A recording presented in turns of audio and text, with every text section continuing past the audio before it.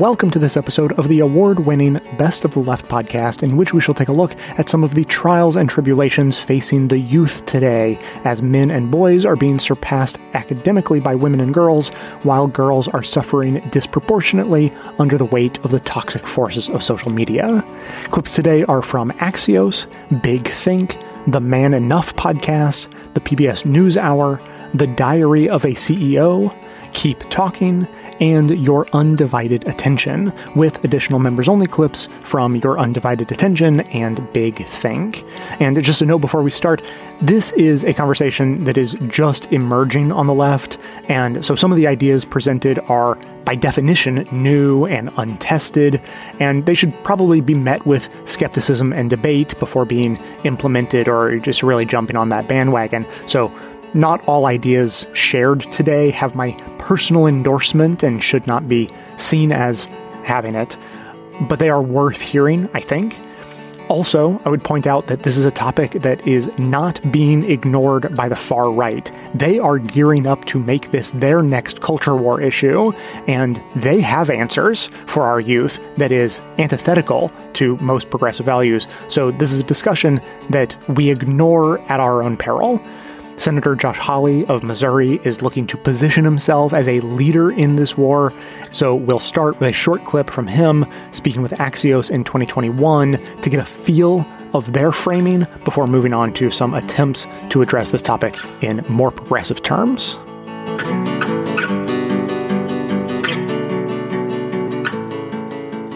Senator, you gave a pretty hot speech at the National Conservatism Conference in Orlando. You talked about the left's attack on men of America. Yeah. Why masculinity as your new big issue? Well, I think what the left is doing is attacking America. They're saying that America is systemically oppressive and men are systemically responsible. What's a man to you? Paint a picture.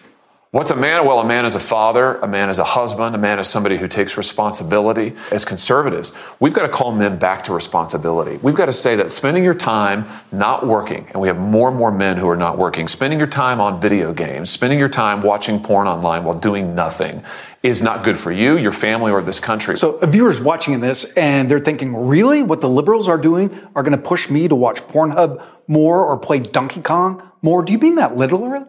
Well, what I mean literally is that I think the liberal attack, the left-wing attack on manhood says to men, you're part of the problem. It says that your masculinity is inherently problematic. It's inherently oppressive. What's your basis for linking that to what liberals or the left, as you would say, do? Is that based on data or based on a hunch? Well, it's policy over many years. I mean, if you look at the policy of deindustrialization, those are policy choices Mike pursued over many years. Wait, how does that connect to porn? Oh, well, you've got men, 16 million men, Mike, who are idle, who don't have anything to do. Now, partly that's their own responsibility, but also partly it's because jobs have dried up in many cities across America and rural areas too. I think you put together lack of jobs, you put together fatherlessness, you put together the social messages that we teach our kids in school. I think we've got to confront that and its effects.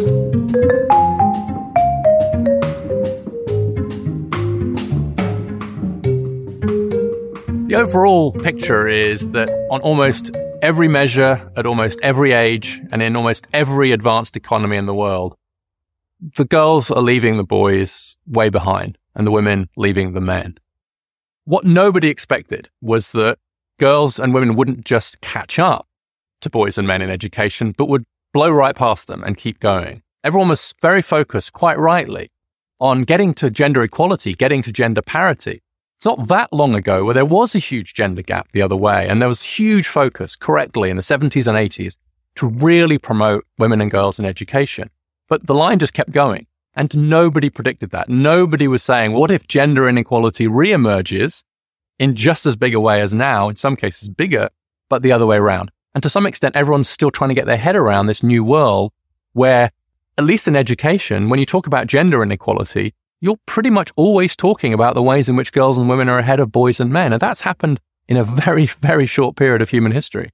So if you look at the US, for example, in the average school district in the US, girls are almost a grade level ahead of boys in English and have caught up in math. If we look at those with the highest GPA scores, the top 10%, 2/3 of those are girls. If we look at those at the bottom, 2/3 of those are boys.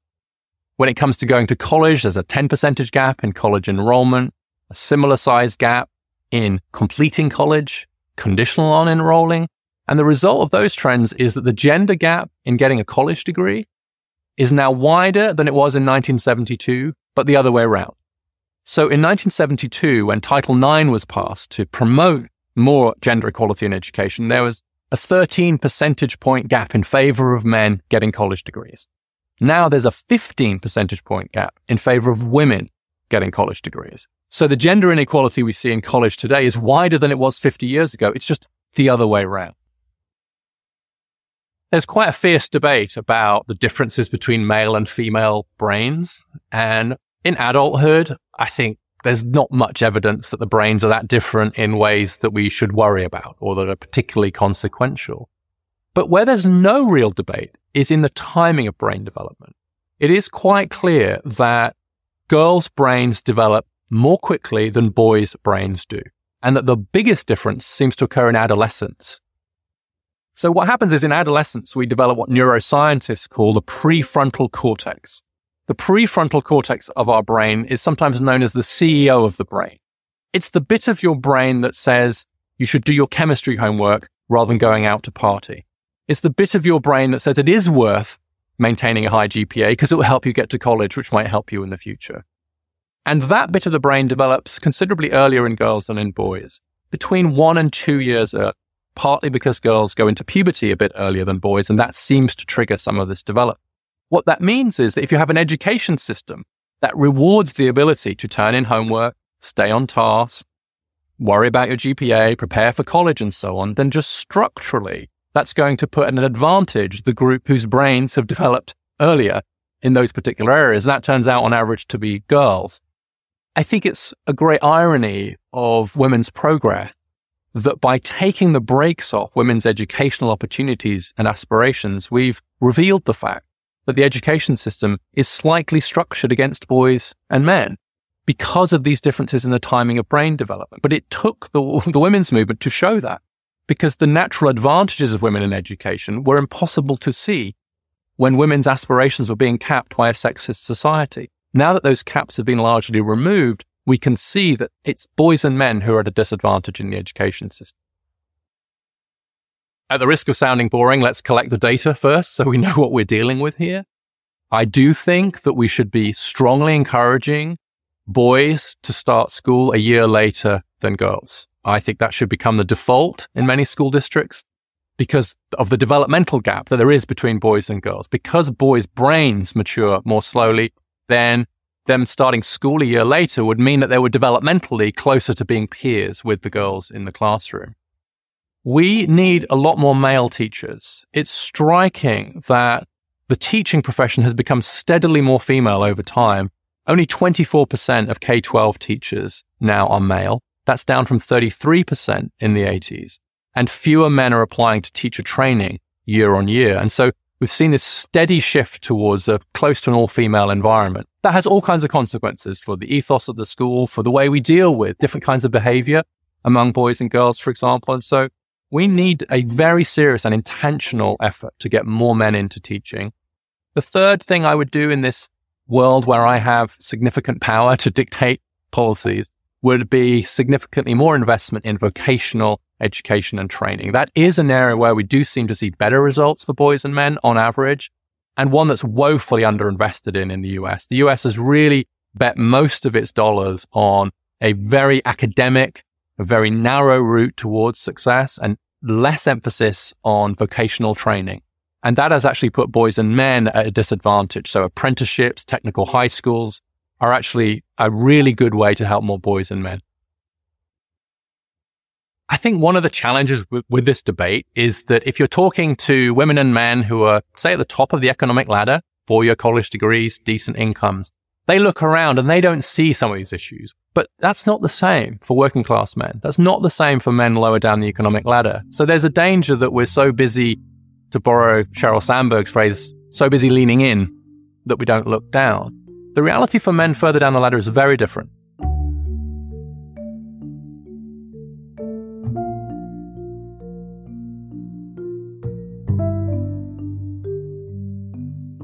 when you talk about gender inequality in schools and in colleges, right? So we're starting from a position of like 50 years ago, not just that women were discouraged from going to college, like women weren't even allowed, right, to go to certain colleges. You know, you have an interview with Bill Maher where he literally talks about going to college where there were no women. And this is what bugged me in the language that you used in that moment. In another interview, you know, you said now you're still using gender inequality to define the phenomenon of there being more women in colleges than men. And I don't think that that's to me, using gender inequality in that context is like if there were more Black women who are getting degrees than white women. Would that be racial inequality? No. Is what I'm saying making sense? Like, we wouldn't call that racial inequality if people of color were, you know, doing better in school than white people. We would still talk about it like there's something going on. But I think using the term gender inequality in that context, when it's not that there's laws trying to get men out of schools or an entire society that's, you know, devoted to trying to, you know, push them out. And so is there another language that we should be using that acknowledges that this isn't like a structural, you know, discrimination that's happening? Yeah, well, you're getting into the why of the gap. So the data are pretty clear. So just to put the data point on the table, in 1972, when Title IX was passed, men were about 13 percentage points more likely to get a college degree than women. Now women are about 15 percentage points more likely than men to get a college degree, right? So I'll use the language for now in the way that you've just criticized and then defend it. So there's a bigger gender inequality in higher education in the US today than there was in 1972. It's just the other way around. Now, I think that I'm just using gender inequality in a neutral sense there to describe any gap that can be seen between the two genders. So you could get it in life expectancy, for example. But here's another example, the gender pay gap. Do we still want to measure the gender pay gap? And I think the gender pay gap is neutral. I don't think that the fact of the gender pay gap is in dispute. In fact, it's not in dispute, it's a fact. The question is, like, why is it happening? And the real argument is it because of gender discrimination and patriarchy, or is it because of something else, occupational choice, child rearing, whatever? But I don't think the fact of describing a gender inequality in wages is anything other than a fact. And I would say the same about a gender inequality in education. And just because it goes the other way doesn't make it less true, right? Well, but would you call it racial inequality if we were talking about race? Would you choose that terminology? Because I think there is a difference between gender gap and gender inequality, right? Like that gender inequality, and again, this is to me, but that connotes sexism, right? That connotes a societal discrimination.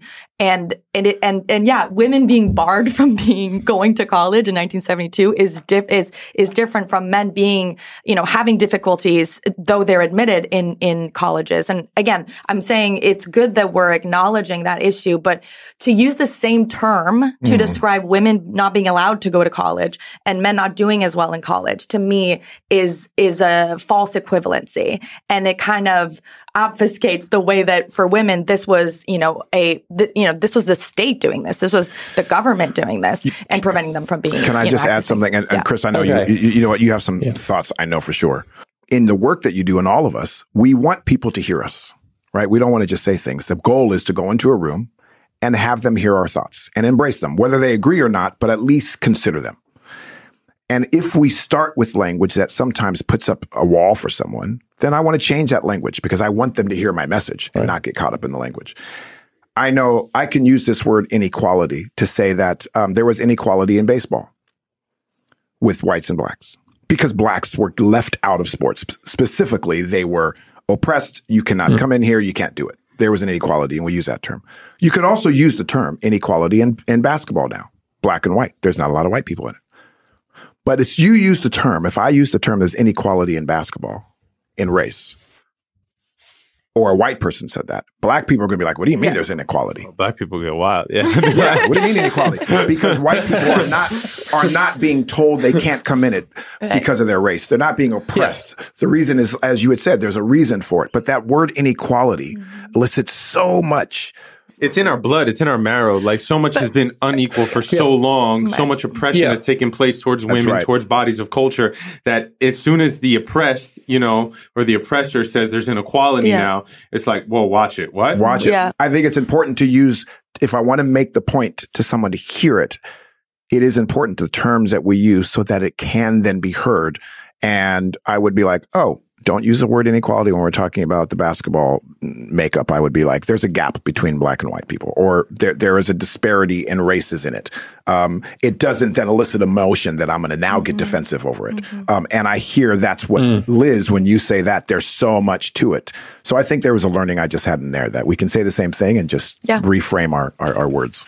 And I think that we come up with better solutions when we're able to really use the right language to label the problem. And this is the fear that I have, where people are hearing, gender inequality now. And it's like, well, now men are the ones who are oppressed and sort of doing equivocation with the way that women were, prevented from being in college is different from what's going on. They're two problems that are worthy of being addressed equally, but the source of the problem is different. This is an incredibly good example of like the value of this kind of exchange, because this is literally a point that has never been made to me before. And I'm sitting here thinking about it and thinking that I think I'm using the word inequality in a neutral way, right? Like gap. But what is heard is that inequality is related in an important way to an injustice. Correct. Right. And so by using the language of inequality, you infer an injustice. Right. And that obviously gets people's backs up if you're suddenly talking about the gender inequality for boys and men in education, because that's not the result of an injustice. Whereas previous gender inequality, the other way was, right? And so I'm just I need to sit with this for a little bit longer, but it's incredibly useful for me just to have heard that, Liz, and to know that word inequality is being received differently to the way that I mean it. And that might help me to improve my communication. So I'm really grateful for that. Our ad system respects your privacy, but if you'd like to get rid of them entirely, we would love to have you as a member of the show. Members enjoy an ad-free version of the show, as well as bonus episodes and bonus content in each regular episode, plus extremely handy chapter markers that help identify and navigate the clips. Sign up for membership at bestofleft.com/support. The CDC has been conducting this survey every couple years for 3 decades, and this new report is the first to measure the well-being of the nation's youth since the pandemic started. In 2021, the CDC saw an increase of mental health challenges across the board, but as one official said, it's girls in the U.S. that are engulfed in a growing wave of sadness, violence, and trauma. Nearly 3 in 5 teen girls reported feeling persistent sadness and hopelessness, double the rate of boys. 25% of girls reported having made a suicide plan, and 14% reported having been forced to have sex, a 4% rise since the last survey. What's more, 22% of teenagers that identify as lesbian, gay, bisexual, or questioning have attempted suicide in the past year. For a look at how we got here and what can be done, I'm joined by Sharon Hoover, co-director of the National Center for School Mental Health and professor of psychiatry at the University of Maryland School of Medicine. Sharon Hoover, thanks for joining the News Hour. I want to jump right in because there's so many topics. The decline of youth mental health goes back at least a decade, but the numbers of girls reporting how much they're suffering really stands out in this report. Why do things seem to be getting worse for teen girls? That's right. I mean, I have to say, we are not surprised to see increases in mental health challenges. We have seen these trends happening for the past several years, as you said. But it was quite surprising in some respects to see the stark gender difference that we saw. And as you said, this is the first national look that we've had since the pandemic. And so it gives us a bit of insight into maybe how boys and girls and different folks have experienced the pandemic differently. Why are we looking at this gender gap? Why are girls suffering so much? There's a lot of speculation right now that we've seen this stark difference between girls and boys. One of the hypotheses is that girls were more socially isolated and may rely more on their peers for self-confidence, for self-esteem, for just their general well-being. And they also have more likely to actually spend time on social media, and not just spend time on it, but time that is excessive and may reach the threshold of making them at greater risk for anxiety and depression. The CDC, Sharon, says schools are on the front line of this crisis, and that's your area of expertise. What is the role of schools in addressing hopelessness, and are they equipped for that task? Yeah, so I was pleased to see the CDC come out and say that schools need to be a really critical part of how we address this. You know, many of us have said that we can't simply treat our way out of this youth mental health crisis. There's not enough providers, and it really isn't the right approach. You know, I often talk about how if we saw 60% of our young people being injured in car accidents, the solution would not be to simply hire more physicians in the emergency department. Rather, we would take a public health approach. We would take a look at how can we better equip cars, how can we look at the driving age. And similarly, we really need to be taking a public health approach to what's happening with our young people. And one of the most essential places to do that is in schools. The CDC has long said that we need to be looking at efforts to promote school connectedness and belongingness. And when we actually make a concerted effort and investment in those types of positive youth development approaches, we actually see improvements in school connectedness and impact on youth mental health. So I absolutely think it's the right way to go in terms of the fix here, or at least one part of the resolution to this. I want to come back to what was most startling to me about this report, which is that 14% of teenage girls report being forced to have sex, that they are experiencing rape and violence at much higher rates. Those things would obviously impact mental health, but shouldn't the headline be girls are being targeted and raped at alarming rates, and what is being done about the perpetrators of such crimes? It was odd to me to see that grouped in with mental health challenges. Right. Well, we know the two are related, of course, as you said. If you're experiencing sexual assault, you're at much greater risk for mental health challenges. But absolutely, there needs to be a headline just calling out what's happening to our young girls. We've seen a dramatic increase in their self-reported incidents of sexual assault. And it is startling. The numbers are really concerning. And there are measures that can be put in place, again, many of those at the school level, to help our young people navigate relationships and to really prevent some of the sexual assault that we're seeing. The numbers are striking. Finally, Sharon, this CDC report enforces previous research that has shown how lesbian, gay, and questioning youth are reporting substantially worse well-being, including also being more likely to experience violence. Given how there are school boards that are literally fighting over gender identity curriculum, are they even less likely to get their mental health needs met today? It's one of our greatest worries that some of the controversy right now and some of the legislation and just discussion even at the school board level about making our environments and our schools less inclusive for LGBTQ plus youth could really negatively impact this group of students who are already vulnerable. We know that LGBTQ youth are much more at risk of suicidality, of depression and anxiety. And we also know that there are solutions that can be put in place to help them with not only getting mental health supports, but also at a more public health level to really make schools a more inclusive, accepting place where they can feel that they belong. And we're very concerned about some of the legislation that we're seeing, some of the actions by school boards to make their schools less inclusive, which we feel and the data would support puts them at greater risk of mental health concerns.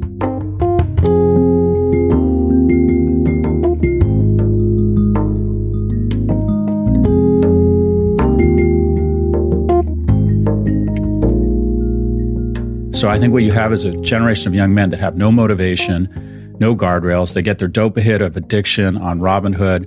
They don't have the mojo to get out there and meet women as much because they're watching so much porn. They get this illusion that they have some sort of worth or affirmation when they say angry things on social media that they get rewarded for. they start blaming other people. Specifically, they start blaming women, and they become much more prone to misogynistic content. They start believing in conspiracy theory. They're less likely to believe in climate change. And some, they become just really shitty citizens. And we're producing just a massive amount of these individuals. And the scary part is we'll just ignore the weirdo and put them in the corner. The problem is the government doesn't ignore them, because we're very misogynistic when it comes to our elected leaders. In the U.S., we've been producing more female college graduates than male college graduates for the last 40 years. But still, only 28% of our elected representatives are female. Societies, men and women, conflate leadership quality with height and depth of voice. So we will always, at least in the U.S. for a long time, elect more men. And who do these men appeal to? How do they get elected? They appeal to this cohort of conspiracy-driven, misogynistic, anti-government young men. These young men will always have overrepresentation in government, which leads to elected leaders saying that they believe the elections are rigged, that stoke nationalist fears, that blame immigrants. I mean, really, really hateful stuff. And so not only are these individuals dangerous and unproductive, but what's even more unproductive is they will have a disproportionate voice in our politics, because the easiest way to get elected is to tap into the tribal instincts or motives of this cohort. You said misogynistic content there, and one of the things that came to mind when you said that was Andy Tate. Yeah. Are you familiar with this person? Yeah. Is Andrew Tate's message a symptom of what you've described? 100%. Look, it's easy to credit your grit and your character for your successes and blame the markets for your failures. And so when you have a young man who is failing, he's looking for culprits. And then you have someone come along and say, it's not your fault. And they start saying that the reason you can't find a date, it's women's fault. It's their fault. It's not yours. It's not that you haven't developed the skills or demonstrated the discipline to develop the attributes that others find attractive. It's their fault.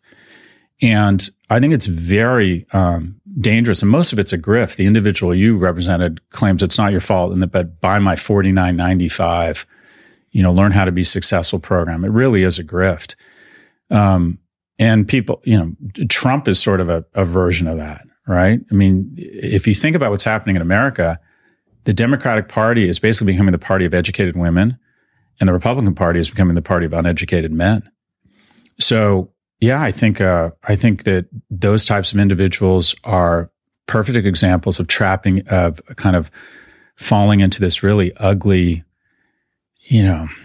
blame others kind of gestalt in our society. I think it's very unfortunate. I think we also I have no idea what your politics are, Steve. I consider myself a progressive. I think progressives have to take back masculinity. And that is, we have to define what masculinity means and show a vision. Why are all the dudes these conservatives? So, I'll give you an example. I'm a profane and vulgar person. And on the left, they immediately conflate. I've cursed several times on this show. I talk about sex very openly and very crudely. That doesn't mean I'm not a feminist. Doesn't mean I don't have progressive values. So I think the left needs to take back profanity and vulgarity, and I think we need to take back masculinity. I see masculinity as a man-made societal construct, but we need to identify it and then ask young men to foot to those skills. And I see it as in a very basic way, acquiring the skills and strengths so you can advocate for and protect others, whether it's physical strength, mental strength, financial strength, kindness, intelligence. And I think saying, okay, it's great to be a man. Express your masculinity. And by the way, masculinity isn't just the domain of people who are born men. Women can demonstrate masculine features just as men can demonstrate feminine features. But I think the left or progressives need to take back this notion of masculinity. And we've sort of emasculated on the left men, because to be pro-man, to even acknowledge masculinity, is somehow to be anti-female on the left.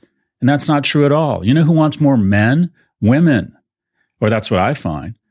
So I think that key to restoring balance, if you will, and not having our party split across gender lines and pull this generation of failing young men out of this hole is to redefine masculinity as something more evolved, more thoughtful, that involves intelligence, that involves kindness, that involves strength, but also on the left to say it's okay to be a man. we can acknowledge our differences. It's okay to be aggressive. You know, when Russians pour over the border in Ukraine, you want some of that big dick energy.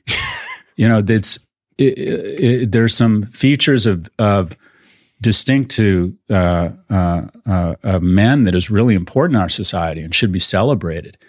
And all of it has been, in my opinion, not all of it, a lot of it has been on the left conflated with toxicity.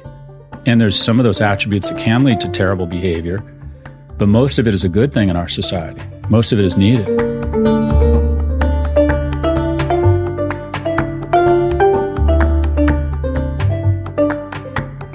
Enter Andrew Tate. He is basically making people nostalgic for Peterson in the same way that people got nostalgic for George W. Bush as soon as Trump got elected. He's tapping into a similar well, but I think in a much more invidious way. What they're seeing is someone is like, here I am and here I stand. And this is what I believe, and I don't care what anyone else thinks. And I was actually watching an Andrew Tate video with a young woman and a couple of young men, and she said, he seems very confident. And that's, yes, he does, to a degree that's troubling in many cases. And I think it's incumbent to understand his appeal and not to dismiss everyone who's attracted to him as just straightforwardly misogynist, but instead try and say, what is it here? What's missing here? Because there's something missing in our society that is allowing people like Andrew Tate to get 12 billion views. And so to that extent, I think Andrew Tate is our fault. Yeah. I don't blame Tate. I blame us.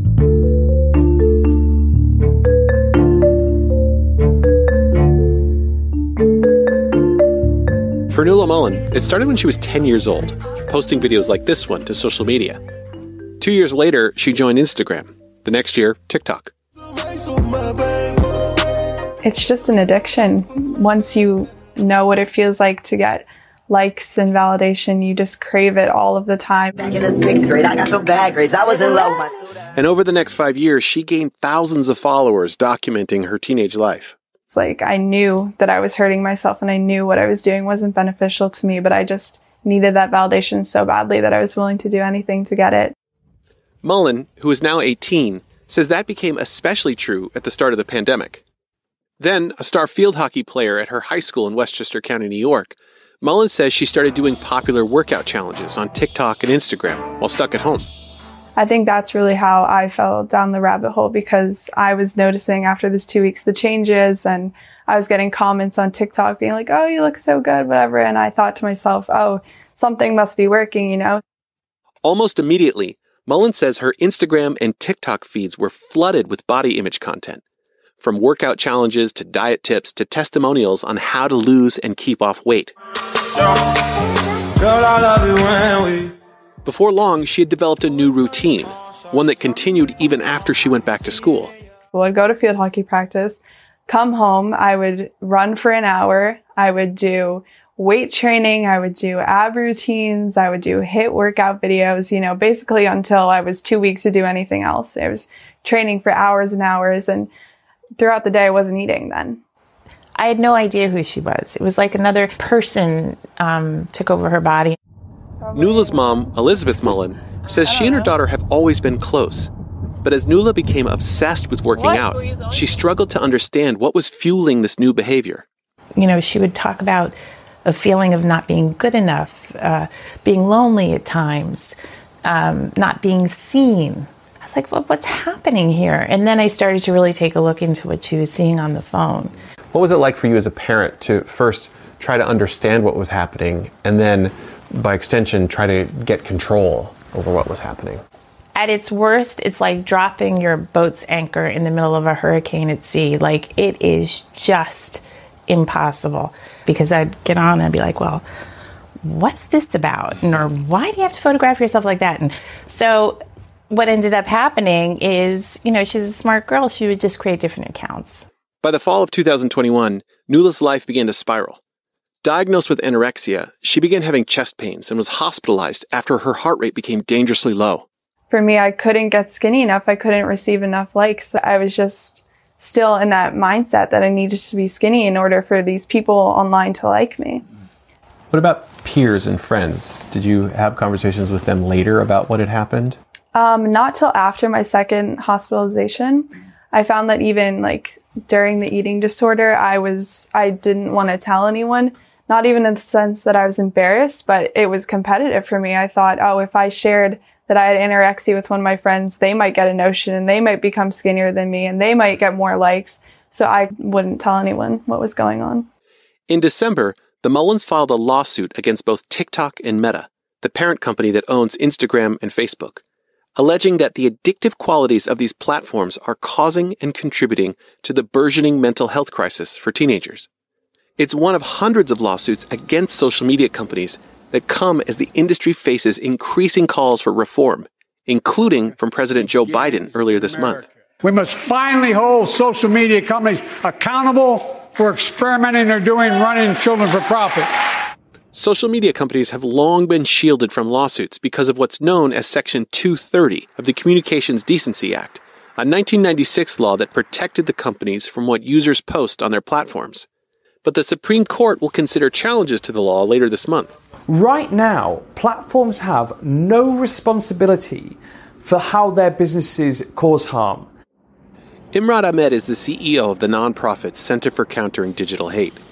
In their recent report titled Deadly by Design, the organization calculated that videos related to eating disorders on TikTok had been viewed more than 13 billion times.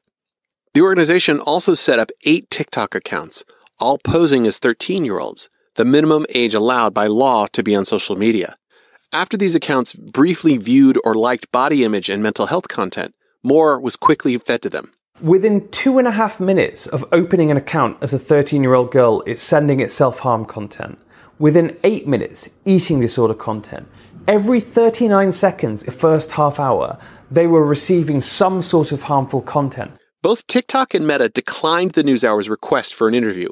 But a TikTok spokesperson told us that last year the company proactively removed more than 80% of all eating disorder content within 24 hours. And more than 70% of those videos received no views. While Meta told the NewsHour, we want teens to be safe online, and we don't allow content that promotes suicide, self-harm, or eating disorders. The statement goes on to say, of the content we remove, we identify 99% of it before it's reported to us. If you get users when they're young, there's a good chance they'll stay on for life. Everybody's competing for the teenagers.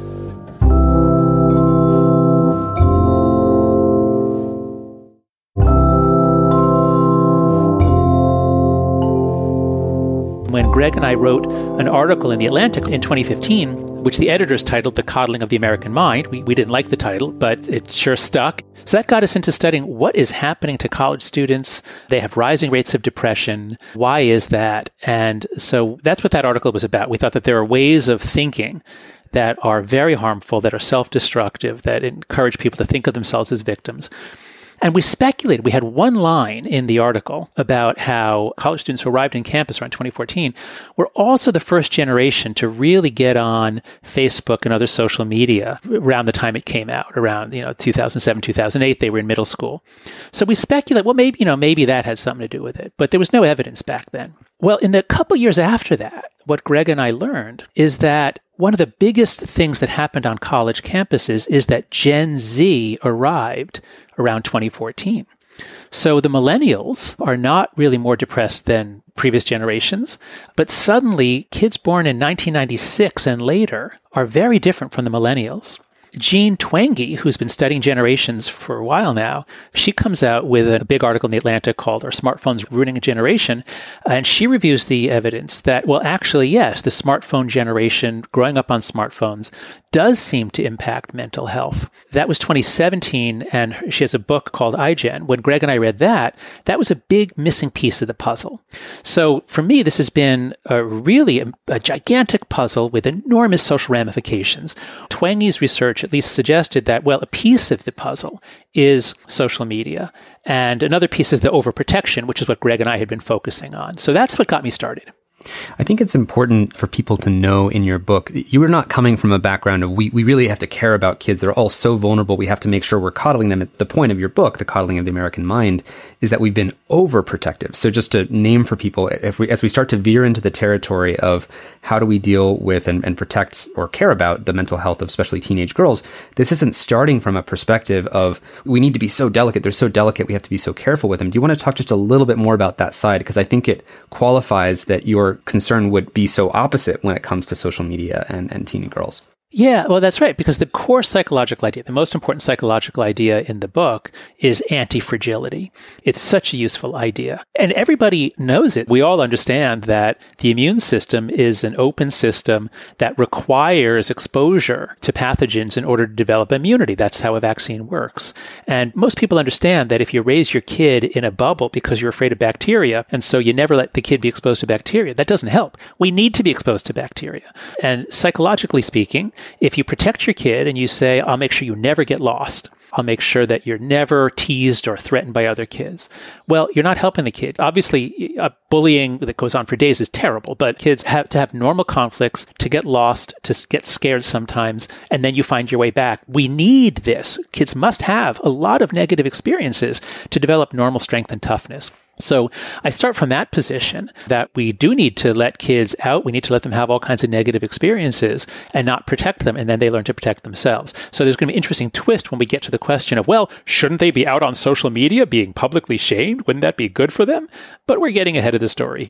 So, okay, let's put right on the table here, what do we mean by social media and why is it sometimes bad? And let's be clear, obviously social media does enormous good. Facebook in particular is very good at getting groups to organize and do things. I would never want to do a blanket thing like, oh, social media is terrible or, the internet is terrible. So let's be clear about what are the mechanisms here that make a little part of what we do online harmful both to democracy and to teen mental health. In writing this article in The Atlantic last fall with Tobias Rose Stockwell, who knows a lot more about social media than I do, what I learned, what I really began to see in the evolution here, is that when social media began, Friendster and MySpace and the Facebook, they were just like glorified address books like, look, here's me. Look at all the friends I have. Look at all the bands I like. So that's not toxic. That's just public display. And, you're boasting about your popularity. But that's not bad for democracy, and that doesn't drive people to suicide. The big change, the period where everything got transformed, is 2009 to 2012 or 13. And in 2009, Facebook adds the like button, and then Twitter copies it. Twitter adds the retweet button, and then Facebook copies it. And now the platforms have enormous amounts of information about what people will click on, what engages them. So now they algorithmicize their news feeds. And so suddenly now everything's custom tailored to you to maximize the degree which you will stay on, you will click, you will forward something. And the net effect is that first of all, for the teen mental health, in 2009, most teens were not on these platforms every day. And by 2011, they were. So that's the 2-year period where teen social life goes from mostly face-to-face. Now, of course, they're texting a lot. It's not that they're, like the old days. But these platforms where you create content and other people rate your content and other people like it or ignore it. And then you look and you're watching the meter go up or not. And you're feeling shame because your post didn't get many likes. This is when everything changes, 2009 to 2011. That's the transformative period for teen mental health and also for democracy, because by 2011, 2012, we've now created what Tobias calls the outrage machine. We have the ability now for anything to happen, and anybody, an individual or an organization, can distort it, repackage it in a way that triggers outrage, retweet it, and then it can go viral very quickly. And now we're in a state of perpetual outrage.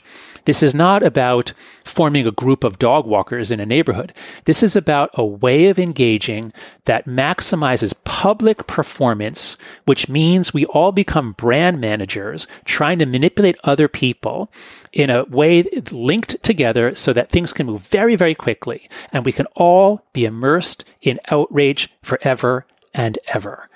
The world changed between 2009 and 2011-12.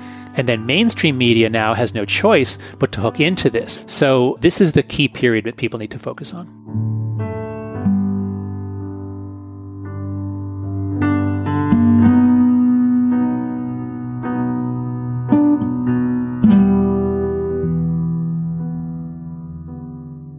And it's especially prevalent among kids. The lack of socialization and then this kind of hyper socialization that takes place on their phone, which is really brutal and has huge externalities, is, I think, one of the biggest causes for the massive uptick in depression among young people. So again, I like to coach younger people. I'm like, put yourself in a position where you have to be around other people every day, building something in the agency of something else, whether it's a job, whether it's a nonprofit, whether it's church, whether it's a sports league. Be in the agency of others, building something bigger than all of you. And it's a great way to make friends, mentors. It's a great way to learn how to read the room. I joined a fraternity when I went to UCLA when I was 17, and people make a cartoon of fraternity. Like, we're all these terrible people. It was the best thing I could have done. I had no male role models until the age of 17. My dad wasn't around. I didn't have many friends. So being in a place that shrunk a 30,000 person campus down to a smaller thing, I wouldn't have graduated. And it was hard for me. My quote unquote fraternity brothers gave me a hard time, but it was really good for me. You know, you get in better shape. I remember my roommates telling me to stop smoking so much pot and go to class more. I mean, you have people watching you 24/7. I needed that socialization. So I think one of the worst things that can happen to a young adult is for them to be isolated, and we're increasingly isolated.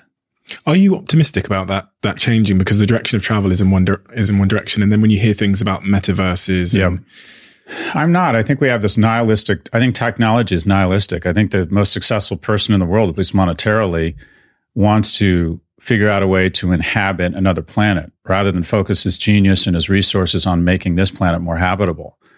And I find that nihilistic. And people, I just find it strange that the most talented, wealthiest people in the world want to get us off the planet. So, and then you think about social media, just the trends among young people. There's an uptick in travel, but that's pent up demand by a class of people who have the money to travel. Our socialization appears to have taken a dramatic step change, structural step change down. And I even see it in my kids. They are thinking about getting home to their phones, and they're social on their phones, but it's not a replacement for person-to-person contact. There's some good things to it. Teen drunk driving accidents are down. Teen pregnancy is way down. But the number of kids socializing is way off. I think it's a terrible thing. And I don't see, there'll be some uptick because COVID's over, but it feels like there's been a structural step change down because people now want the dopa they get trading on Robinhood, watching porn, watching Netflix, getting some sort of socialization or need for affirmation by the number of likes they get on Twitter, rather than leaving their house to get that same type of dopa hit. The number of people playing in organized sports is way down. So I think it's a real problem, and I don't see it unless there's recognition of it and external investment, whether it's youth clubs, whether it's after school programs, whether it's some sort of conscription or national service, which I'm a big fan of. I don't see structured means for people, young people, to serve in the agency of something bigger than themselves. Do you think there's a decline in grit amongst young people, that this Gen Z generation in the Western world? When you think about your kids and the grit they'll have, you talked about how important grit is to achieving economic viability. I was talking to Simon Sinek about this a couple of weeks ago on this podcast, about whether Gen Z are less resilient and hardworking than generations that have come before them, because of the influences. I remember I opened up TikTok the other day, and it's showing, I don't know whether this was just the TikTok I saw. I remember one going viral on Twitter a couple of weeks ago from San Francisco, showing the day in the life of a Gen Z working in tech. And it's like, wake up, go get the Frappuccino latte, whatever. Take the dog for a walk. Take the dog for a pottery class. Yeah. It's I love that. 5 minutes on the laptop, pottery class. Yeah. Yoga. I worry about this a lot with my kids, because generally speaking, what happens is the children of, I would say if I had what my kids have, I wouldn't have what I have, because I wasn't that motivated. If I'd grown up in the household my kids are growing up now, the only two things I know I would have had in my life as a young man are a Range Rover and a cocaine habit. An absence of money really motivated me. And my kids don't have that. My kids have access to everything they need. And so trying to figure out a way to instill grit in your kids, whether it's chores or some level of discipline, I think it's my biggest challenge or our biggest challenge as parents. But in terms of I work with, and granted it's selection bias, the kids I work with, I can't get over how extraordinarily talented they are. So the meme of quiet quitting, and again, it may be proximity bias because of the kids I draw or I know in my firm, but I find that every year, and I teach between 300 and 500 kids a year at NYU, every year I find that the young adults, are more talented and harder working and more socially conscious. Sure, they're a little expectant. Some of it, I roll my eyes. Occasionally I'll say, I need to leave and go to Pilates class. And I kind of laugh. Like, I can't even imagine saying that to my boss when I started out. But in general, I find they're just remarkable. And again, it might be because the kids I've been able to attract, but I don't buy this notion that they're somehow entitled. I haven't seen that.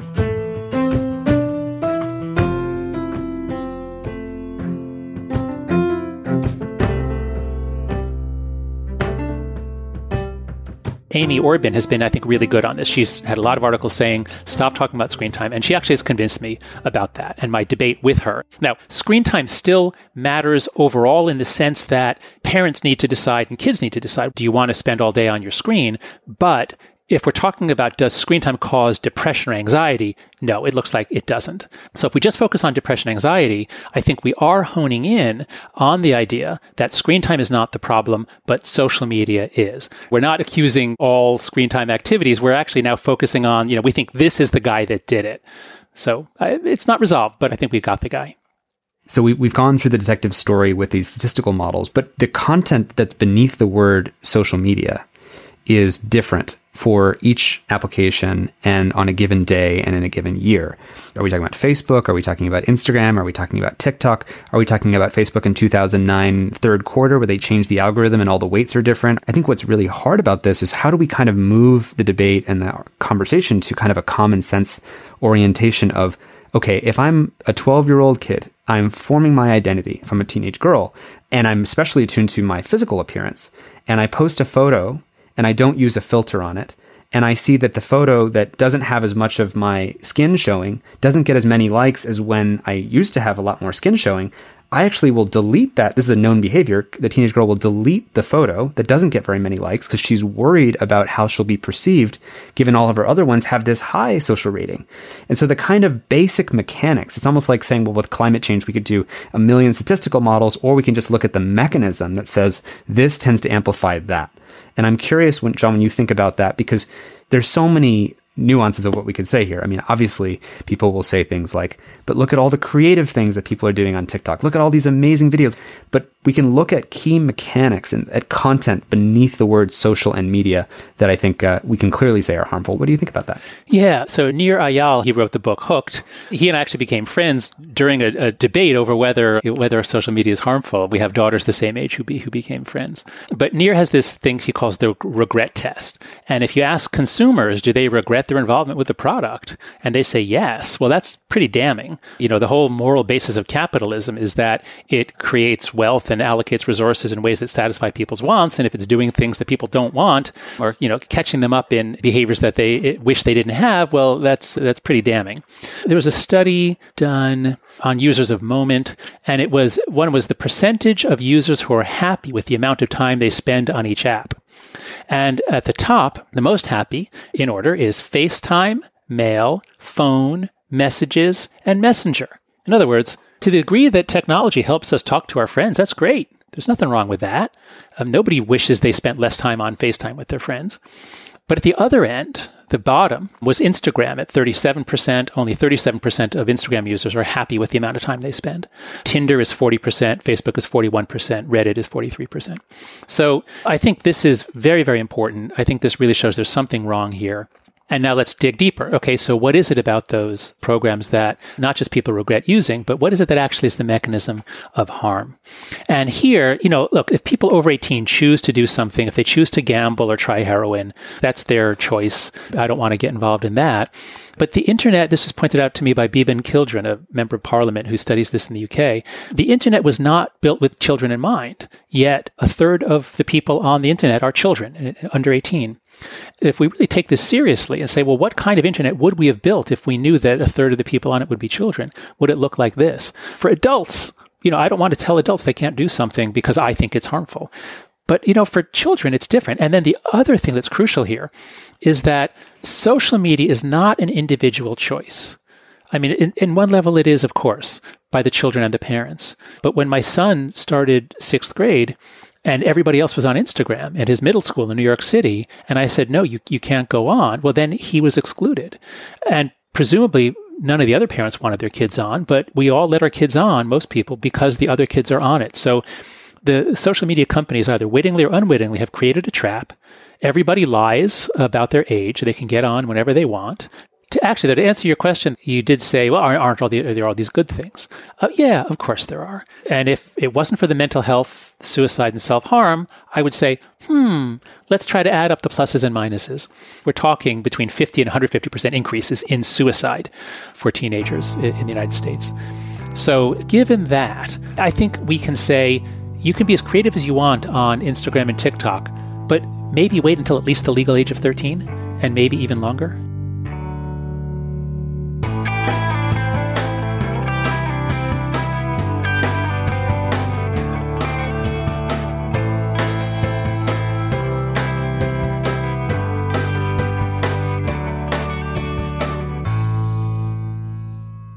We've just heard clips today, starting with Axios speaking with Senator Josh Hawley. Big Think featured Richard Reeves discussing the modern gender divide. The Man Enough podcast spoke with Liz Plank and Richard Reeves about the importance of getting language right to make progress. The PBS NewsHour reported on the high levels of sadness and violence being experienced by teen girls. The Diary of a CEO talked with Scott Galloway about the growing misogyny and the need to redefine masculinity. Keep Talking pointed to Andrew Tate as a symptom of society rather than the cause of our problems. The PBS NewsHour dove into the personal story of a young woman's struggle with social media addiction. Your Undivided Attention looked at the impact of social media on depression, anxiety, and suicide rates. The Diary of a CEO continued their talk with Scott Galloway about the need for healthy socialization and connection to a collective purpose. And Your Undivided Attention looked at the self-reported regret people have after using social media. That's what everybody heard, but members also heard bonus clips from Your Undivided Attention focusing in on TikTok and the differences in how it's used in China versus the rest of the world. And we heard more from Richard Reeves' Big Think presentation on the gender divide.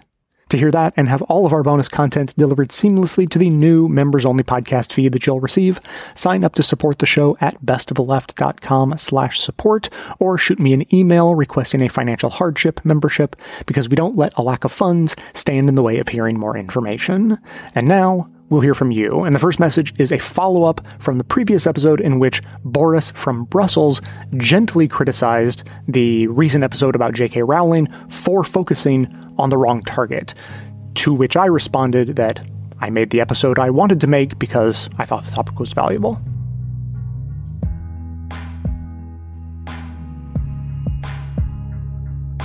Hi Jay, this is Boris. Thanks for airing my reply and for your elaborate response on today's episode. I'm really honored to be mentioned. You're right, many of the things we take for granted in Belgium are still a struggle in the US and in many other parts of the world and are hard to comprehend when you're not living it yourself. I certainly didn't want to minimize the threats LGBTQ communities are facing. My point was more that we are on the right side of history. Let's keep the moral high ground and condemn threats to people like J.K. Rowling, whose views are considered moderate by most and not existentially threatening on their own, and instead engage them with informed arguments. These threats only create more divisions and indeed provide fuel for reactionaries, of which there are plenty. Let's reserve our ire for real fascists. In Belgium, we certainly have our fascist incubators, and the threat is still lurking in fringe student clubs, anti-establishment movements, and right-wing groupings. However, lately most of my mental bandwidth has been directed at an aggressive and openly fascist, ultra-nationalist, authoritarian and revisionist regime, Russia, which has started a destructive war and has the audacity to call its enemies Nazis. Incidentally, that's one of the reasons why I don't like it if these terms are used lightly.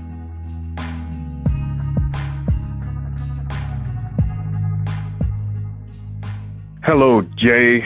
This is V from Central New York. I'm calling about a future show I believe you will produce on the Tennessee 3, and specifically the expulsion of the two Justins. I'm calling as a black man, to be honest and frank with you. As a black man who wants to talk briefly to a white audience that I believe is experiencing some of the same thoughts that I have heard repeated by other white commentators over the last few days. One of those thoughts centers around how articulate these brothers are and what beautiful leaders they are going to be for the black community. Some of those comments centers around why has there not been and why are there not more black men like this? To obviously say nothing about our black sisters who have been leading our communities through some very difficult times in the last 30 years. I want your audience to understand a point that was made by, or within, should I say, the podcast known as the Leftist Mafia. You can find it on Rational National's YouTube page. It's a point that many white folks may have thought about, but they haven't wanted to give voice to. And that is the reason we don't see a lot of black men that sound like these brothers rise to the level of not only good leadership, but great leadership, is because they are targeted and isolated and minimized like these brothers are being targeted, isolated, and minimized right now. And if they don't shush when they are targeted, especially in the South, the agitation on the part of those opposing them moves quickly from isolation to elimination. We are seeing a microcosmic aspect of what the black community has been dealing with for the last 60 years. We raise up leaders and we build institutions to not only support those leaders, but to support their work within the community so it can be regenerated throughout the generations. And reactionary forces, sometimes governmental, sometimes extra-governmental, sometimes non-governmental, come in to remove the leader, destroy the institution. I need the people listening to your podcast to understand this point. What you are seeing here is the beginning stages of marking these brothers, so that in Tennessee and elsewhere throughout the country, reactionary forces will always be on the lookout for them. Expulsion from a House chamber is the beginning step.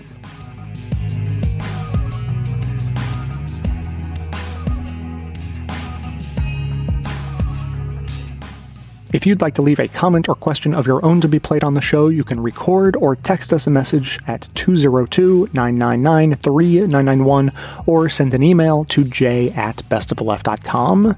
Thanks as always to V for his insights, and to Boris. I am fascinated by this line of argument. primarily because I don't really feel like Boris and I disagree all that much.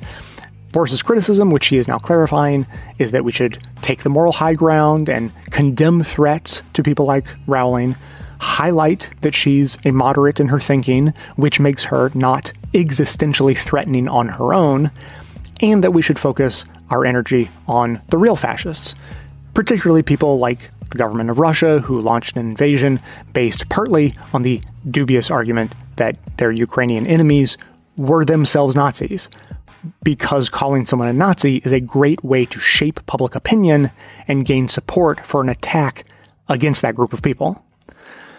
Now, for context, we're discussing an episode in which the main point I wanted to make wasn't really about J.K. Rowling. It was about how multiple groups of people have ended up using almost identical arguments against each other to make diametrically opposing points.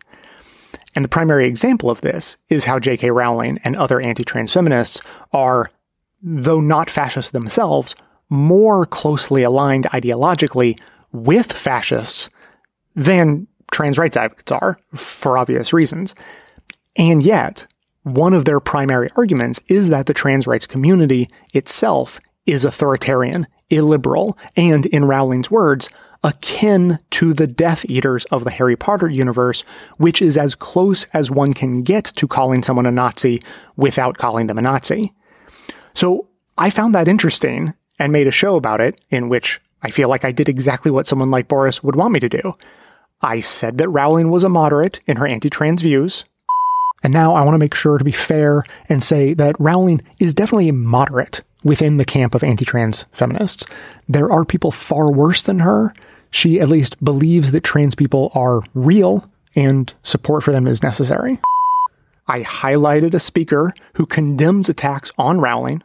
Have people been abusive, disproportionate, out of line in reacting against J.K. Rowling?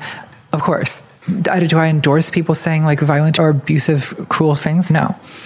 I've been the target of a lot of that myself, but I also kind of understand what people are mad about. And I created a detailed explanation of why it's so dangerous to go around baselessly calling people Nazis because of how it shapes public opinion against that group and opens them up for attack. So where do Boris and I really disagree here? But to be clear, just in case you got lost in the analogy at all, J.K. Rowling is not akin to the government of Russia in this scenario. She would be more similar to a very popular influencer who doesn't really support the invasion of Ukraine, but still agrees with Putin that Ukraine is overrun by Nazis. And in the war of public opinion, where lives are on the line, that seems like a perfectly valid target to focus on.